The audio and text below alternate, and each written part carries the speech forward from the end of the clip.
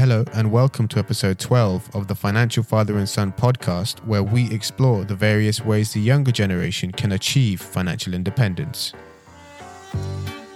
Today's episode is a little bit different because we're going to be re-uploading an episode we did with Martin Bamford over on his podcast, Informed Choice Radio. The links to his podcast and website will be in the description of this episode. As per usual, timestamps are in the description of this episode, so feel free to jump to a certain section. I hope you enjoyed today's episode, as this was an extremely interesting and fun topic and chat we had with Martin. So let's get into the episode. Informed Choice Radio, episode 505, Lessons on the FIRE Life with the Financial Father and Son. Live from Sundial House Studios, this is Informed Choice Radio. Want to make the most of your money and your life? You've come to the right place. Now, here's your host, Martin Bamford. In this episode of the podcast, we continue exploring FIRE principles, that's financial independence, retire early. My guests today are Financial Father and his son Jay. Financial Father is a relatively latecomer to the FIRE movement, but has embraced it wholeheartedly and now shares FIRE conversations with his son in their podcast episodes. You'll notice in this episode that I refer to Jay and Jay's dad, not naming Financial Father, and that's at his request. When you're on the FIRE journey, confidentiality can be important, especially if you're still employed. And I hope that explains why we've kept Jay's dad's name out of this episode. We cover a lot of ground in this conversation, including the importance of financial building blocks, how time and patience are your allies, and why we typically waste as much as 15% of our lifetime income on scams. Here's my conversation with Financial Father and Son in episode 505 of Informed Choice Radio. So I'm delighted to welcome to Informed Choice Radio today Jay and Jay's dad. So we're going to have a chat today about financial independence and the journey, but perhaps the two of you can start with a bit of an introduction. Tell us a bit about you and what you do, what you're all about. Yeah, hi Martin. It's a pleasure to be here with you. I've been working for 30 years. I worked in the communications industry and I came across financial independence quite late, in fact. I'm in my 50s and I have had very interesting conversations with my son Jay about it. And, about myself, my wife and I, we've always been savers. We always try to make the right sort of investment decisions, better right than wrong, let's say. And I know I was on the kind of right track because I was, always tracking our income and assets and things of that nature. But I didn't fully get onto the journey of FIRE until I'd read the books, which was, as I said, quite recently. And it was almost kind of like an accidental, discovery, if you like. But I've been full on FIRE myself now since 2017. And I think it's kind of rubbed off on Jay as well, a little bit. Yeah, so for me, it started actually in 2017 by mistake. I saw Tony Robbins promoting his new book, Unshakable, or at the time, and I thought I knew who Tony Robbins was, so I bought the book. I didn't know it was about personal finance, and then read it, and I was hooked on it, and that kind of spiraled me into reading loads of other books and just researching online and attending a few seminars with my dad. And then obviously talking to my dad really helped because it gave me some sort of, it wasn't first-hand experience, but second-hand experience of someone I trust and I know doing the things that are promoted in these books. It's interesting because it's quite rare in our experience for fathers and sons, fathers and daughters, mothers and sons, etc., parents and children, let me put it simply, to chat about money, to have those sort of fairly intimate conversations about financial goals, where they're at financially, where they want to be. Did at first, when you started having those conversations, did you find it easy and comfortable, or was it quite challenging? I think, as I said, it was a bit accidental.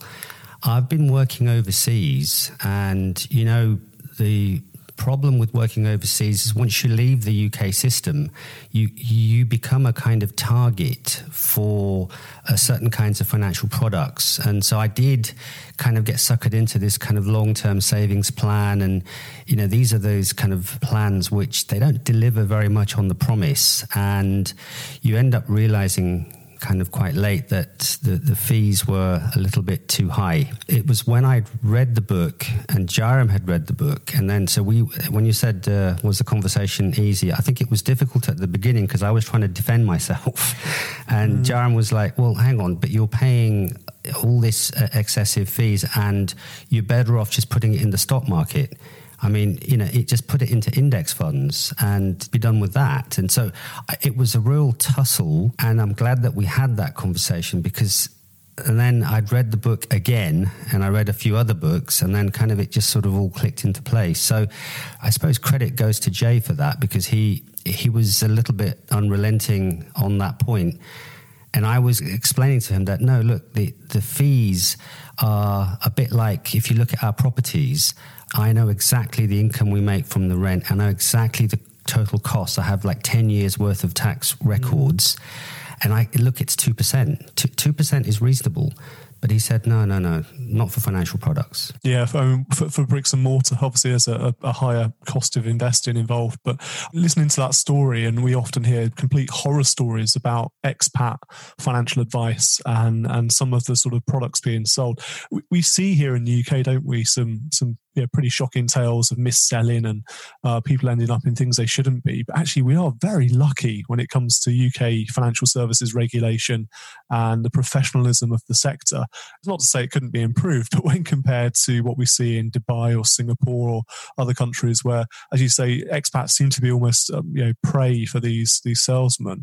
You started a podcast together, the Financial Father and Son podcast, which I'm fascinated by. So how did that come about? Well, I think I saw my dad getting asked questions by friends and family about all this personal finance stuff. Because, there's always that one person in the group that's into personal finance. Yes. So that's my dad. So he would always try to slip in something about personal finance. And then obviously he'd get asked questions when people were ready to put their money into the markets. So I saw him getting asked the same questions and it was obviously the same or similar answers being sent back to those people. So I thought, why not? Let's record the conversations we have. We'll cover the basics and then we can recommend those people to the podcast instead of having to repeat ourselves.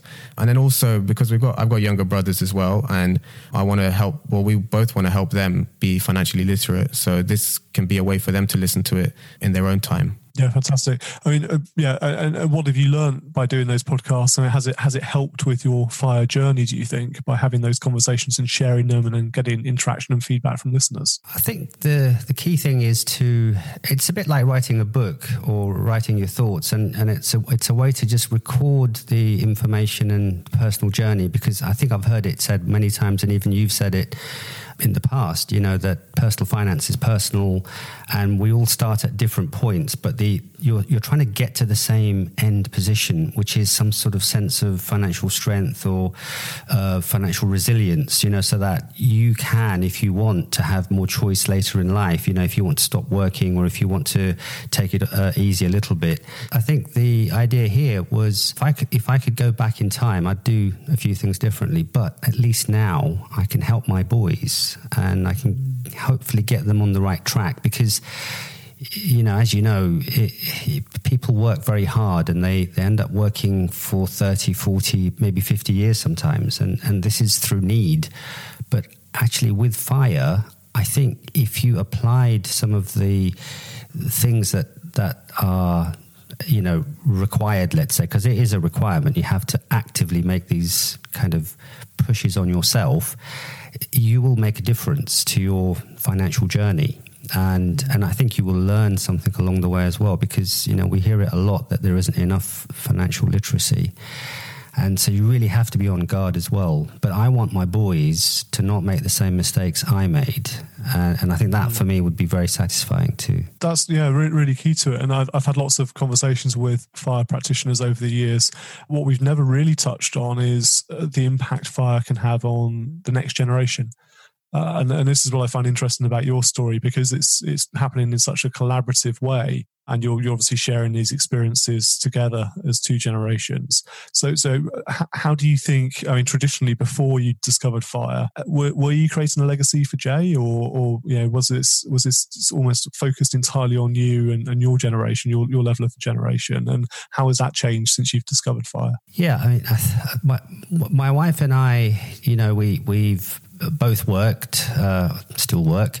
And of course, yes, the idea was always to leave a legacy. But I think we were only looking at it from a very narrow focus of, say, just investment properties.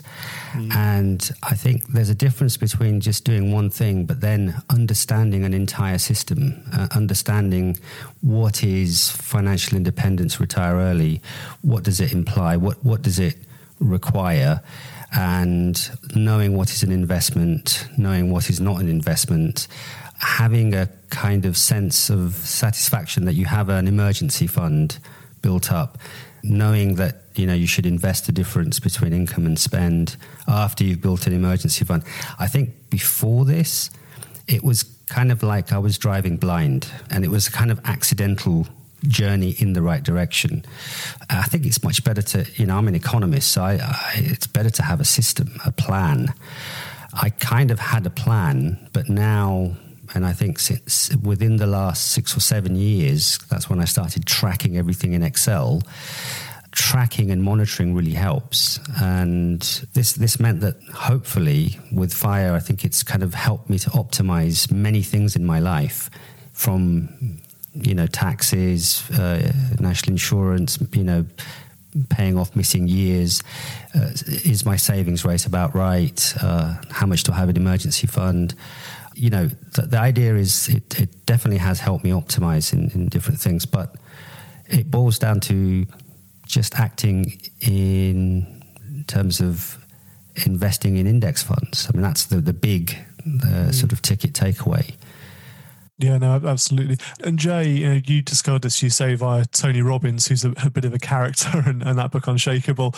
Do you think you would have got excited about financial independence and money matters otherwise? I mean, it's not, other than for geeks like me, it's not a particularly exciting topic for many, is it? I mean, it's not something that's cool or trendy. So does it take characters like Robbins to introduce people to this world, or do you think there's other ways to get people inspired and excited about it? I think there's loads of ways. Like Tony Robbins, the key thing for me from Unshakable was that it was so easy to read, because he made that for everyone. It wasn't just for the financial geeks like us, I guess. So yeah, I think if it's just simply said, maybe in school, in some sort of lesson, maybe 1 hour a week or something like that, that can be the difference between a kid being financially literate when they're older and not, or learning it a bit too late in life. What sort of exposure did you have to these subjects at school? I mean, I'm now 41, so it's been a while since I've been in the school system, but what do they teach these days, or during your sort of time in school? I mean, we didn't get much personal finance stuff, but there were ones, there was certain teachers, like my economics teacher, for example, he would do the paper money share trading games for the whole year, right? So that gave us a little bit of an introduction to the stock market. Although it wasn't personal finance fully related, it was still exposure. And that was kind of the only thing we got exposed to. So I think, as many people have said, there should be some sort of personal finance model or module enabled into the school system, or just gamify it at least to let young people, play it as a game and realize, oh, it's not that difficult. Yeah, no, that gamification, I think, makes a difference between it being quite dry and theoretical to actually, wow, this is real, and it can be quite exciting. The share trading game, as you say, is a good introduction to this. Now, in that relatively short period of time since you both discovered FIRE, what are some of the habits, and Jay's dad mentioned tracking expenditure and tracking everything that's going on, but what are some of the money habits you think you've picked up in that time? Well, yeah, I think it's just a building block. So it's one thing was something I'd read in the book by Ben Graham, Intelligent Investor, where he very specifically defines the difference between an investment and a speculation. And I think reading that sentence in the book kind of blew me away, because it was really clear and simple that, firstly, know what an investment is. An investment is something which is producing a dividend, an income. So if you think about it, there's only like property and shares which produce an income that qualify as an investment. Or of course you could start a business, but that's what an investment is. And then he said anything else is speculation. And that was fascinating, because it made me realize that, gold and commodities and Bitcoin and anything else that people talk, it's all speculation. And I thought that really helped cement a kind of understanding in my mind of why it's important to know what the difference is between the two. And then you move on to things like, well, do you have an emergency fund? And do you know what your savings rate is? You know, are you tracking, you know, to the extent of knowing what you're spending your money on? And of course, it requires a little bit of effort, but there are apps and things out there. And I've been using an app for about 4 years now, so I can see what our monthly spending is and how it changes, you know, month on month, or if there was a difference, you know, compared to the same period last year. And then, of course, the rest, you just invest it. And it's also, the other thing is, you know, discovering Richard Thaler, you know, the behavioral economist. He was talking about, you know, you have to, because we're human, you have to automate it. So if you can automate your investment, as if you're making, I think Jay said this in one of our conversations, that it's a bit like a subscription. Like, you know, you don't like to pay bills, but just think of it as a subscription fee. So every month, just put the money into the Vanguard account or whatever it is that people do, and just forget about it, because it's a long-term play. You know, we're not here to trade and day trade and all that sort of thing. And, you know, we're not speculators. We're investors. For me, I mean, I'm still very early on my journey, but one thing I did start doing was tracking my spending and recording every purchase I made, no matter how big or small it is. And it got me into the habit of, first of all, tracking it, and then I can put it into my spreadsheet at the end of the month and, you know, see where everything's going. But it also made me subconsciously think about each purchase. Like, do I really need it? Because then I know I have to track it. And then I know at the end of the month, I'm going to see it on my spreadsheet. It sounds a bit boring, but it works. No, it's not. I don't think it's boring at all. I mean, making ourselves accountable to how each pound and pence leaves our pocket, leaves our bank account is such an important. These are basic building blocks, but they're so often overlooked. And I see so many people, particularly in the investment world, who want to be able to run before they can walk. And actually, until you get these fundamentals right, your emergency fund, you're tracking your budgeting, your protection you need in case of catastrophes, low cost investing, etc. It's very hard to try and do anything more complex, more clever with your money, isn't it? To do that. You spoke in one of your recent episodes of the Financial Father and Son podcast about scams, and just interested to get your take on that. You know, what sort of scams do you see, and your friends and family talk to you and ask you about, and what do we need to be aware of when it comes to financial scams? Yeah, I track everything, even lifetime income. And I've worked out, you know, the percentage of our total lifetime income that was wasted by putting it into something that didn't work. Right. And, you know, I would say, and I'm only an economist, but, you know, and we're good at guessing, you know, we estimate. I would bet that if you investigate anybody's kind of financials, about 10 or 15% of their lifetime income has been wasted in paying excess fees, or they made a wrong decision because they got suckered into one of these schemes or scams. And in terms of scams, I think you're familiar with these kind of pitches that we all see in our emails and social media about collective investment schemes, hotels, student pods, car parks, because these are the kind of things which are, and it's very important to get this, these are unregistered. And if you go to the FCA website, they provide a list of examples of all kinds of unregistered investment schemes, and they warn you against, you know, entertaining these pitches.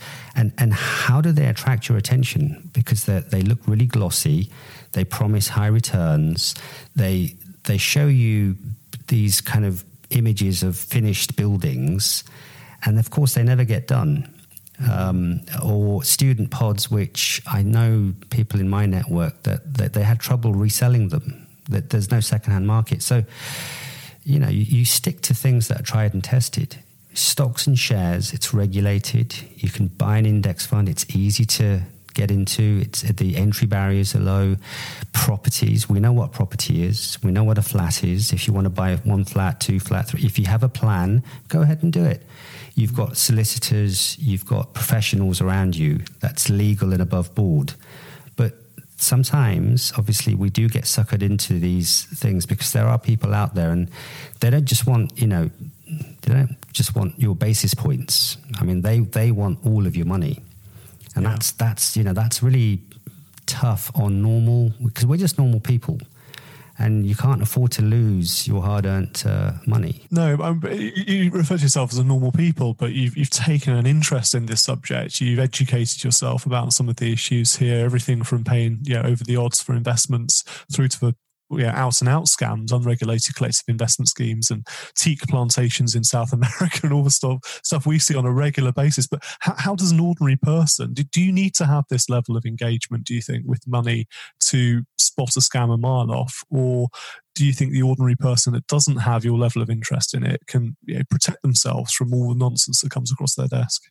Well, I think it does require some interest in the first instance. And I think if you don't have the information, you can get the information. I mean, there are plenty of books on personal finance. There's plenty of podcasts and information out there. Hopefully then it just becomes clearer, what to be wary of. But I mean, it can't just come from nothing. It has to come from a conversation or a book or information. I would say that Jay knows as much, if not more, than I do. I mean, because we've both read the same range of books. We have the same conversations. And it's like, in terms of 80-20, you're 80% there, like in terms of knowledge and information. But it didn't come from just reading a newspaper. You have to understand that maybe I don't know everything. So where can I get information and be willing to get and track down this information? I think that the main thing from my perspective, I know I'm very young and early in this journey, but now that I've read these books, the main things that work, like my dad said, is the stock market and real estate, right? You can go and put your money into other schemes, but they're much more riskier. And, you're not likely to beat the stock market anyway. There's no need to really want to beat the stock market. Just be the whole market and you'll take advantage of an average of every company's growth. And that average is great. For example, like 10% over the last 100 years or whatever, or roughly in the US. And that's, you can't want more than that. When that's compounded, you're going to do wonders. Yeah, I think that's an excellent point. It's about risk. And I would say about myself that I was, and probably still am, I'm not a risk expert, but I know that it's better to be the market than to try to make a decision about some investment scheme that it may have a horrendous amount of risk, and it might be not much public information about it. So why would I put my money into that? Just stick to the market risk, and that in the long run you'll be fine. And property tends to go up in value over time, and it's tried and tested and it's asset backed.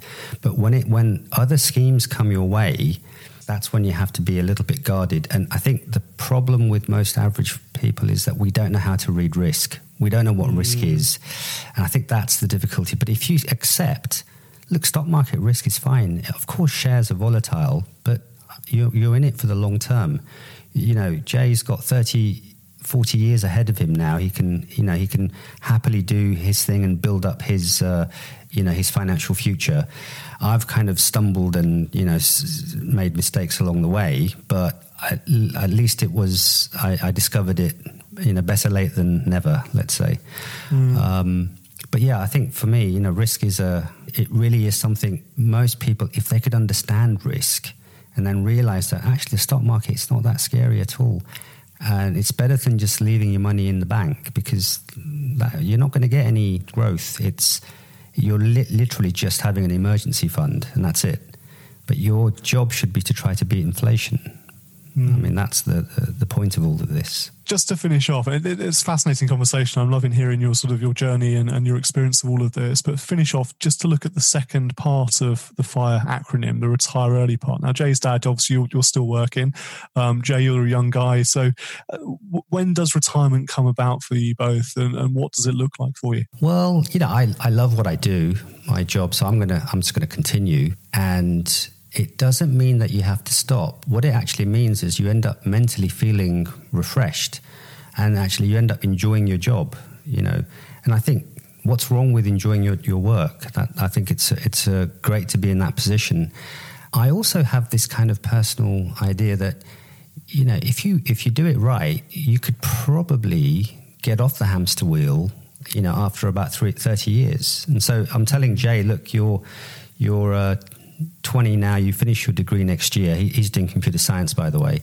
And that might explain why he's so good at all this tech stuff, because he likes to do all this stuff and read about it.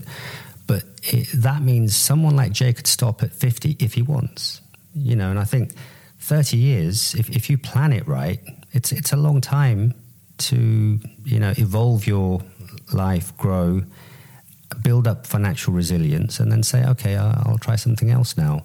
For me, it's not so much like, I don't know about a date or an age I want to stop yet, but it's more the mental thing, like my dad said, knowing that you can stop, knowing that you're not tied to something and you have this kind of perpetual money-making machine taking care of you for the rest of your life, and you don't have to, rely on the government to say you have to stop at this age to receive your pension. Yeah, no, that's key as well. And Jay, just to sort of touch on that point as well, you've got a year to go until you graduate. Do you think that your exposure to the world of fire and money and the rest of it will change your outlook and your decisions around what you do when you graduate? Do you think you'll go into a stable employed role, or do you think you'll become maybe a bit more entrepreneurial as a result? Yeah, for sure, definitely. I think I now know that I can take both routes and I'll be fine. I could do the stable route and put a little bit away each month and just let time and compound interest take care of it. But I could also go out and take a risk in the entrepreneurial side and still put away a bit of money. But I just know that the main thing is time in the market, right? Yeah, that's the main thing. He said time in the market. Not time. Yeah, time in the market. Sorry. A very important distinction to make. We don't want to encourage anyone to go time in the market. Spend time in the market. Absolutely. Yes. It's been a pleasure chatting to you both. Thank you so much for coming on the podcast. I'll make sure I put links in the show notes for this episode to the Financial Father and Son podcast, and send some of our listeners hopefully across to check out your work there. But thank you so much for joining us. It's been a pleasure. Thank you so much for having us. Appreciate it. Yeah, thank you, Martin. It's a pleasure. Take care. A big thank you to Jay and to Jay's dad for joining us for this episode. Funny story, Jay's dad actually got in touch with me via email a good few years back to ask some questions as he started that journey towards financial independence, and obviously responded to his email at the time. But it was his son's interest that prompted them to start their podcast, his Financial Father and Son podcast, which you should check out as well. And his son just pops up one day and said, I've set up the podcast, let's have a chat and record it. That's how easy it can be to get started sometimes. I think we can overthink these things, can't we? But it's great to hear their journey, great to hear it from two different ends of the generation spectrum as well. You're never ever too old to start on the FIRE journey, and of course you're never too young either. I'll put a link to the Financial Father and Son podcast in the show notes for this episode at icradio.co.uk. Do go and check them out. It's a really interesting set of conversations. And until next time, I'm Martin Bamford. This is Informed Choice Radio, and remember, when it comes to your money, the more you know, the faster it can grow.